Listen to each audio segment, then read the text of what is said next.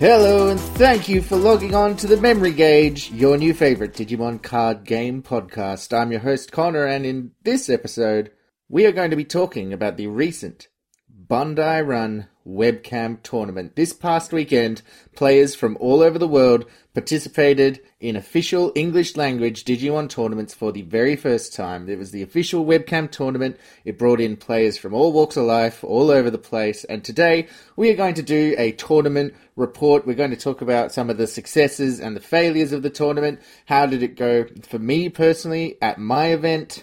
Spoiler alert, I came out of the day disappointed, but not really surprised.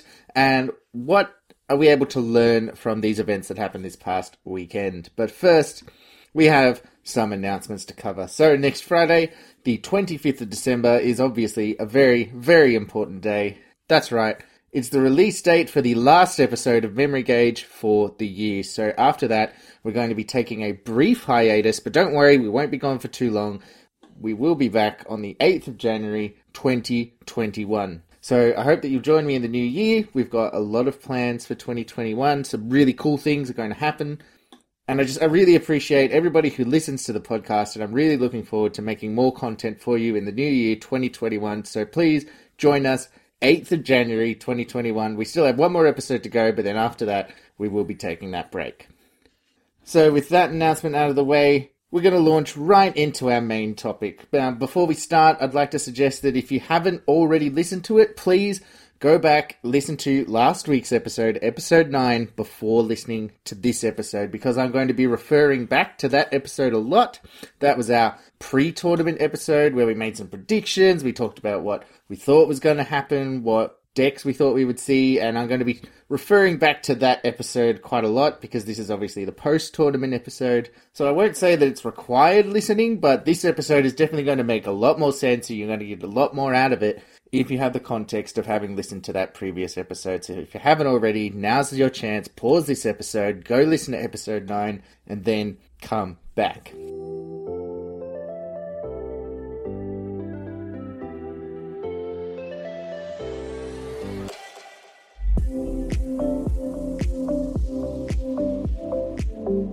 Okay, so this past weekend, Bandai ran multiple concurrent webcam-based tournaments for different regions around the world. So it wasn't just one big worldwide tournament, there were actually lots of tournaments for different regions around the world, and each region had its own sort of separate tournaments, and a lot of regions had different tournaments on different days as well. I know that my region, Oceania, had a Saturday and a Sunday event, so 2 different events.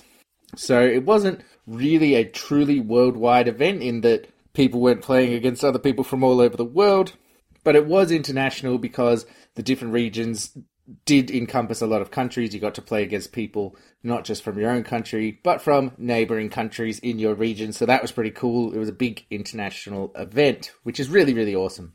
And great that in this age of sort of the internet and webcams and stuff, we get to do that. I get to sit in my kitchen and play in a big international card game event. The fact that we can do that is just really, really cool.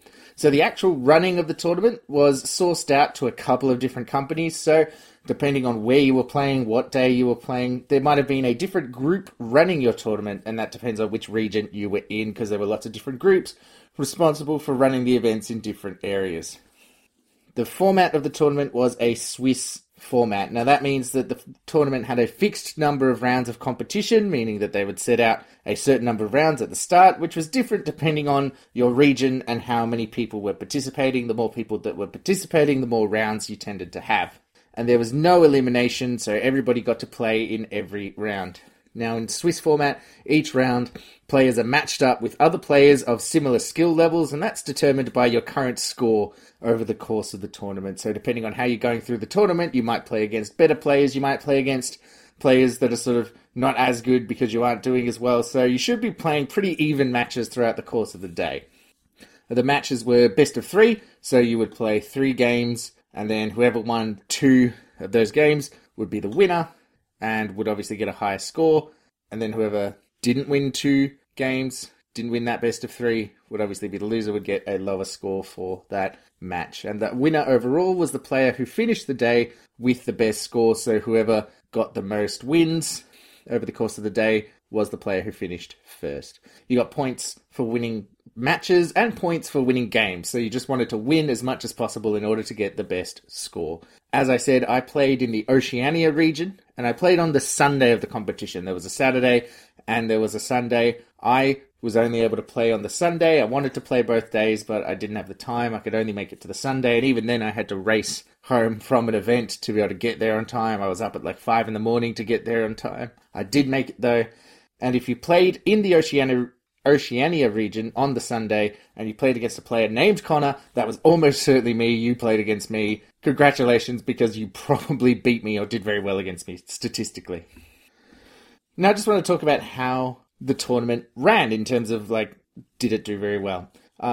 From a player perspective, it seemed like the tournament ran fairly well, or at least I could only really speak to the one day in the one region that I played, but it seemed like it went very well. It was very clearly laid out at the start of the day what the expectations were, how to participate in the event, what you needed to do as a player, and I didn't notice many issues with running the tournament over Discord. So the tournament took place over Discord. Everybody joined a Discord channel specifically set up for the tournament. The different sort of Discord rooms were the tables, so you would be matched up with a player. You would go to the Discord room with the number that corresponded to your table, turn on your webcam, and then you would play with your setup against that player there. And there weren't really many problems. Some players did have connection problems that I saw, but really that's more to do with that particular player's internet connection. Didn't seem to be a Discord problem, because overall the day ran really well. That seemed to be an individual problem, and that would have been a problem no matter what platform we were playing on, because that was a local internet-based problem rather than a problem with Discord. There were a lot of judges who volunteered, I think, to sort of judge the event on the day and to help run the event, and they were very professional. They ran the day very well. It would have been a very, very high-pressure job, and the judges on the day carried it off beautifully. So I just want to give a shout-out if you were judging on that day, if you were helping to run that event, a shout-out to you, because the event ran beautifully. The players and the participants in the tournament also conducted themselves really well.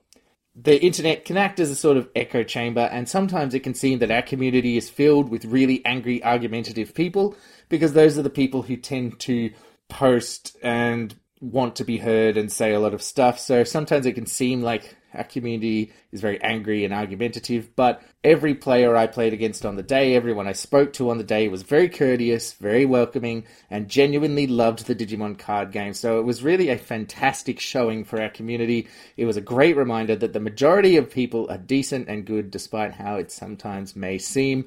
It was a really good advertisement for our community as a whole, because everyone conducted themselves really, really well. So I wanted to give a shout out to all my opponents from that day. I played 5 matches, and each match was great fun. Each match had some really cool moments. There was no kind of low matches, no bad matches. Everyone conducted themselves really well. It was an absolute pleasure to play against all my opponents, and I just wanted to give a shout out to them, because they really helped to make the event just really, really awesome. With that in mind, I would like to talk briefly about each of the matches I played, all 5, how they went, and I'd like to talk about what I learned from the particular games. Overall, I didn't really do as well as I had hoped, but this is the first big event that I've participated in, and I'm choosing to take this as an opportunity to learn and evolve my game, to learn and evolve as a player.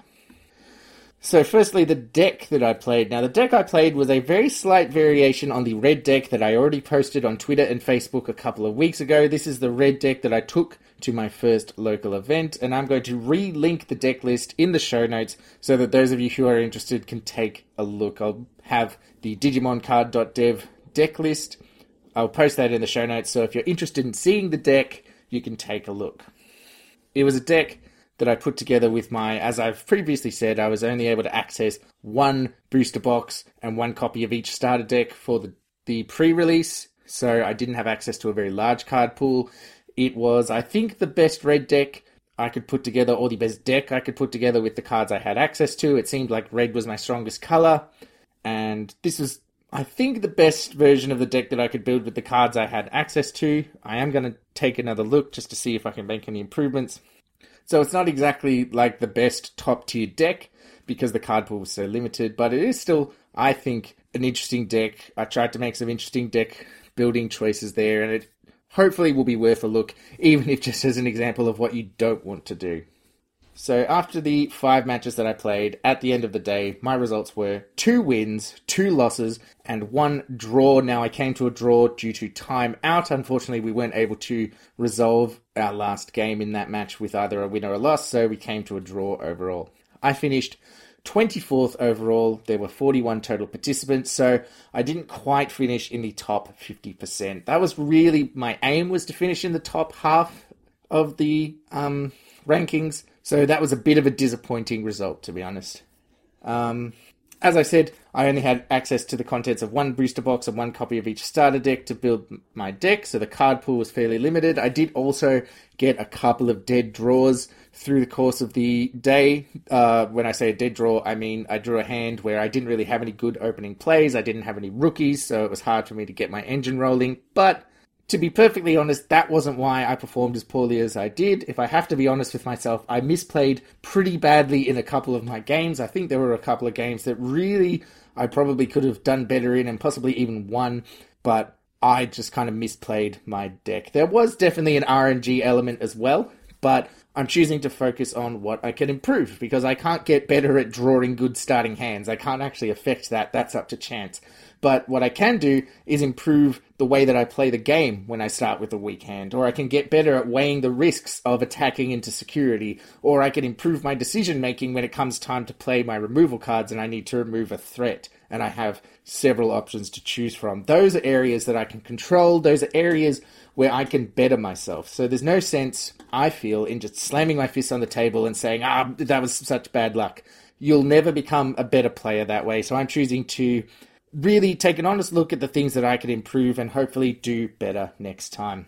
Because I've seen a lot of people online who say things like, I did really well on the day, except for this game I lost where I drew a dead hand at the start and the other player got all their best stuff. And that stuff definitely has an effect on the outcome of a game, but putting all the blame just on bad luck doesn't improve you as a player. And you're going to quickly find yourself being outclassed over time by people who start as bad players who look at every loss as a chance to improve themselves. If I can paraphrase the late, great Sir Terry Pratchett, if you trust in yourself and believe in your cards and follow your star, you'll still get beaten by people who spent their time working hard and learning things and who weren't so lazy. So that's just my little PSA. I'm going to get down off the soapbox now, and let's get to the matches. So in round 1, the first deck that I played against was a yellow deck, and this deck had a focus on recovery effects to replenish security. It was really playing into that recovery aspect of yellow. So my strategy for this matchup was just to outpace the other deck's recovery. My deck can be very quick when it needs to be. Dark Tyrannomon was a particular MVP here. That's a vanilla level 4 that digivolves for just 1 memory, and it has 6,000 DP, so quite often I could attack into security and then survive to attack again. So I was really just racing the recovery effects, because the recovery effects in the yellow deck, or this specific yellow deck, was slower, and they often need to be played outright, so they would cost a lot of memory, so it wasn't too hard to sort of outpace the yellow deck, and even when it did get its recovery going, it would often leave me with enough memory to really sort of reply to that recovery and start whittling that security down again. So I won this match 2-0. I didn't lose a game there. So that was a really, really good start, but then unfortunately it started to go a bit downhill. Now my second match that I played was against another yellow deck, and at this point I want to say I was really surprised by the amount of yellow being played in the tournament, because before the tournament it kind of had a reputation as one of the weaker colours in 1.0 because people felt that it was missing some of its key sort of cards from its strategy in 1.0. It was missing Shine Greymon, for example, which, as we've seen in Japan, is kind of the lead of the yellow strategy. But even without Shine Greymon, on the day, yellow seemed to be able to compete. So this deck that I played against in round 2 was able to stall me out a lot more effectively than the previous deck. As I said, we actually ran out of time for this game, and the match ended in a draw, so this is my draw. This yellow deck managed to get most of its blockers on the field, which stalled my game plan. I wasn't able to attack over the blockers effectively, and it slowed me down enough that we ended in a 1-win, 1-loss, 1-draw. I was a bit disappointed that I wasn't able to get over the blockers for the win. I remember I was even thinking about putting Oblivion Bird into the deck, which is a 5-cost option that destroys an opponent's Digimon with blocker. And there were times that I really, really wished I had that in hand. I still think now I wouldn't put it in, because the effects in my deck that boost the DP of my Digimon are usually enough to overpower blockers, but at that moment I was definitely thinking, oh man, I really, really wish that I had put the Oblivion Bird in and I had it in hand to get rid of these blockers. So just a deck building consideration for me. And then in the third round, I played against probably the most interesting deck I played against on the day. This was a blue-green, what looked to be a Rookie Rush strategy that had, again, some yellow tech cards splashed in. I was really glad to play against a Rookie Rush strategy because Rookie Rush was definitely sort of the boogeyman deck going into the tournament. This was the deck that everyone was concerned about. This was the deck that everybody felt in the back of their minds they needed to have a plan to beat. Now, this version of the deck that I played against played a lot of rookies, and as they wanted to do, they just really wanted to rush out and attack as much as possible. Didn't even bother too much with interaction. It just wanted to keep launching attacks. This particular version also played a number of level 4s, including Gorillamon, which is sort of Blue's equivalent of Dark Tyrannomon. It's a vanilla level 4, so no effects, but it has 6,000 DP and it costs just 1 to Digivolve. So this kind of helped this Rookie Rush deck offset the lack of card draw that the Rookie Rush deck usually has, because usually the Rookie Rush deck isn't Digivolving, so it isn't getting that card draw from Digivolution. This deck included some level 4s and was able to get some card draw from Digivolution, and it made it especially hard to deal with because you couldn't just count on it eventually running out of card advantage. So I lost this match 1-2. I won one of the games, but unfortunately lost the other two. The card draw from the level 4s in this deck made it very difficult to sort of fight back against.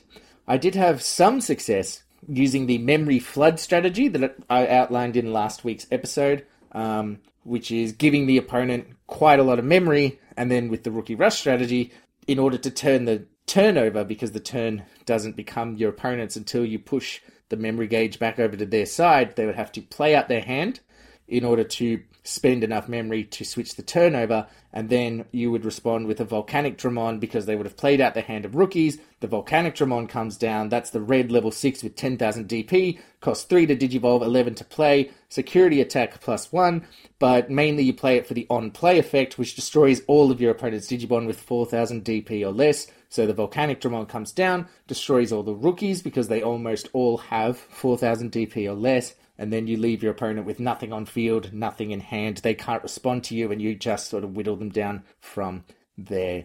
Volcanic Dramon is the anti-Rookie Rush card at the moment because there's, as I said, very few level 3s in the Rookie Rush deck that have over 4,000 DP, but unfortunately in the final game, I misplayed this strategy, gave the opponent too much memory, and they actually Digivolved up into a lot of level 4s. They got out of that 4,000 DP range because their level 4s had 5,000, 6,000 DP. I couldn't destroy them with the Volcanic Dramon, and they just overwhelmed me.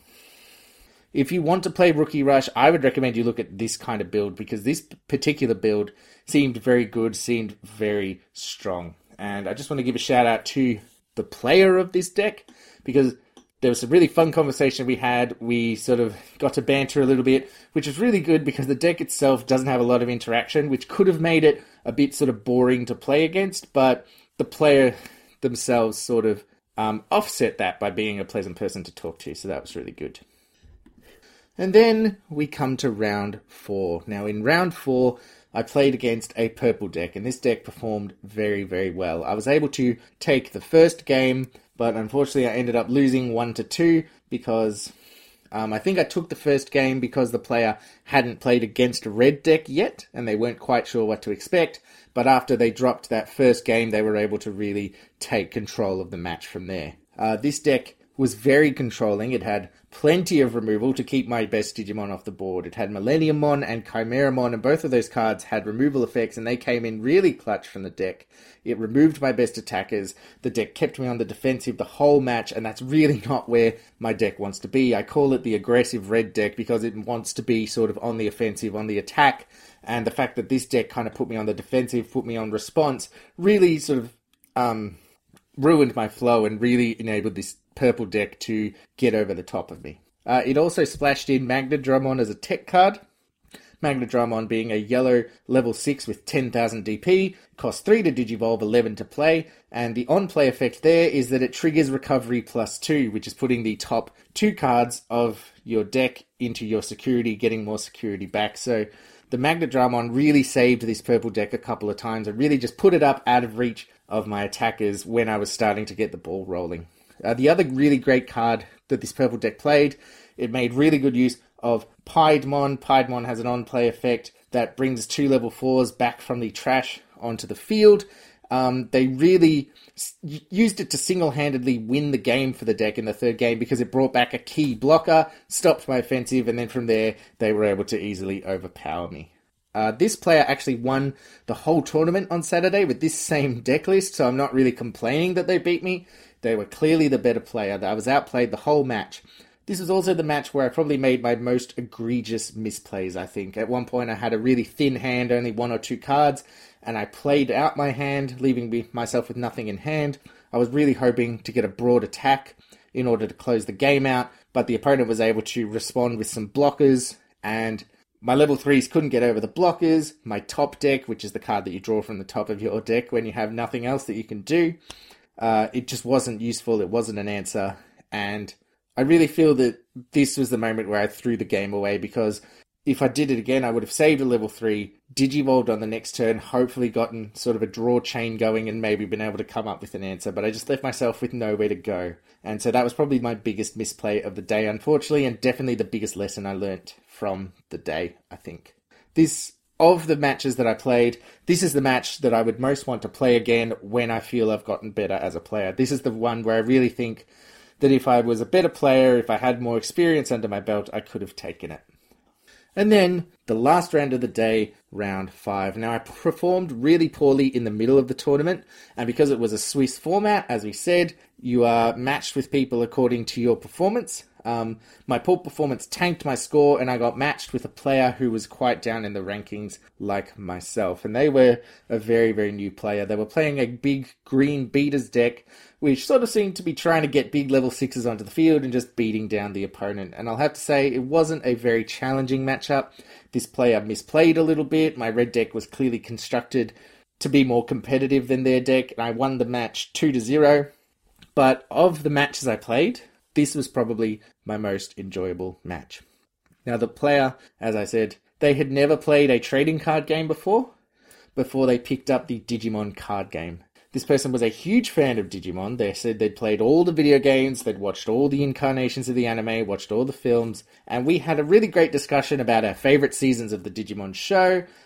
They gave me some recommendations for Digimon video games to play, and it wasn't really a highly competitive match, but this player was really clearly passionate about Digimon. They were loving the new card game because it captured all their favourite elements of the franchise, and this game inspired them to try something new. It inspired them to pick up a trading card game. It inspired them to participate in a global tournament for a trading card game when they had never played a card game before, which is just amazing. So this was a really nice match to end the day on, and on the back of my 2 straight losses, this match really reminded me what the game is all about. It's a fun way to meet new people, to learn new things, to stretch yourself, to challenge yourself in many different ways. So really big thanks to the player who I played in my last round. Unfortunately, I don't remember their name. But if you were the person who played me in round 5, thank you very, very much, because it was a really nice way to end the day, and I hope you enjoyed yourself as much as I did.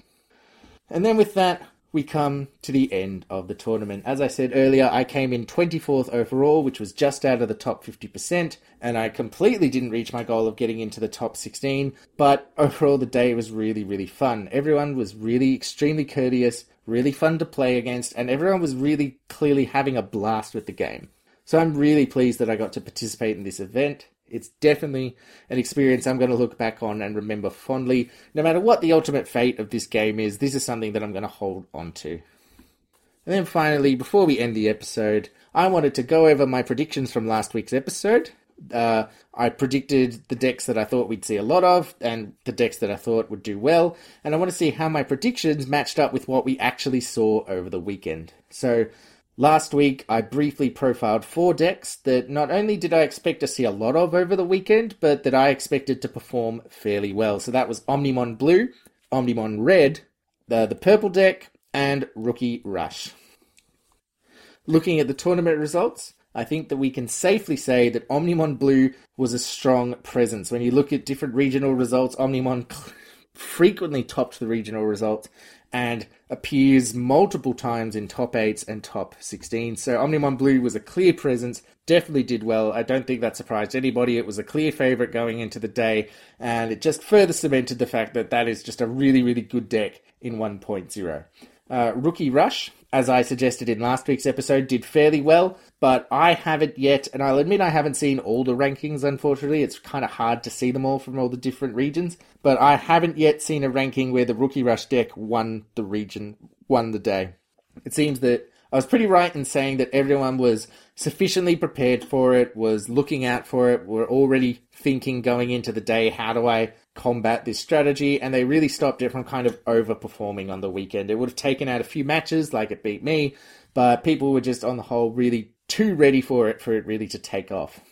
I also saw a fair amount of purple on the weekend, and speaking to other players, they played against a lot of purple on the weekend if they weren't themselves playing purple, and I believe that the deck that topped the Oceania Saturday regional, so the regional tournament on the Saturday in Oceania, I believe that was a purple deck, so I feel pretty vindicated in saying that purple was going to do really well. That wasn't really a tough guess because purple plays with the discard pile and it can be very controlling and it's got a lot of removal, and those are play patterns that higher tier players tend to gravitate towards in their games. So it wasn't a really sort of out there guess to say purple's going to do really well, because better players do tend towards those play patterns that purple does really, really well. But finally, one deck that I did not see much of, was Omnimon Red. I talked to a lot of people who said I was the only red deck they played that day. There were definitely red Omnimon decks being played, and we have seen a couple of them in some of the standings, but I think overall, red on the day tended towards War Greymon, tended towards Gallantmon, rather than Omnimon. So that was an oversight on my part. I feel that if I'd really thought about it a bit more, I probably could have guessed that that was what was going to happen. So I feel really confident in saying I got that wrong. Mea culpa. It seems that those people who wanted to play Omnimon actually trended blue rather than red. So if you were ready to play against an Omnimon red deck on the day, I'm sorry that I sort of misled you on that one. That's my fault. And then one surprise, at least for me, was the prevalence of yellow on the weekend. Pre-tournament, I feel that yellow was widely regarded as missing, as we've said, too many of its key pieces in 1.0 to really be viable as a top-tier deck, but it seems like people are really drawn to the colour. The first yellow deck I played against, they said that it just had all their favourite Digimon in it. It's got a lot of fan-favourite Digimon, like the Patamon line, which goes into Angemon. And so it was definitely played a lot more than I expected, and I also feel that some people played it because it was meant to not be very good. They were kind of looking for a challenge. They wanted to see how well they could do with a colour no one thought was good. And that definitely has its sort of people who tend to do that as well. I'm often one of those people, in fact. 2 of my 5 matches were yellow decks, and 2 more decks used yellow cards as tech in their decks. So it's clear that yellow has some strong effects and has people who are really passionate about it. So that was something I did not expect, but coming out of the weekend, it's kind of like a hindsight is 2020. Oh yeah, that's actually kind of obvious. So that's another one I feel with a bit more thought I probably could have guessed, but maybe not. Maybe that's only something that's obvious in hindsight. And then finally, this wasn't really mentioned last week, but very early on, if you follow me on Twitter, you would have seen that I thought that the black blocker-based deck would have a surprisingly strong showing in the 1.0 meta. That was kind of my outside guess, my sort of high-risk statement. And I feel moderately vindicated on that call because I think that black blockers tended to be a strong matchup against yellow and a strong matchup against Rookie Rush. And as we saw, those were 2 very popular decks on the weekend. And so the people who played black tended to do moderately well just because they had a good matchup against 2 of the more popular decks. And I have noticed some black decks popping up in top 16 results. So it definitely wasn't a runaway sleeper hit, but it did about as well as I thought it would, which is to say better than maybe most people thought that it would. So what can we take away from the weekend?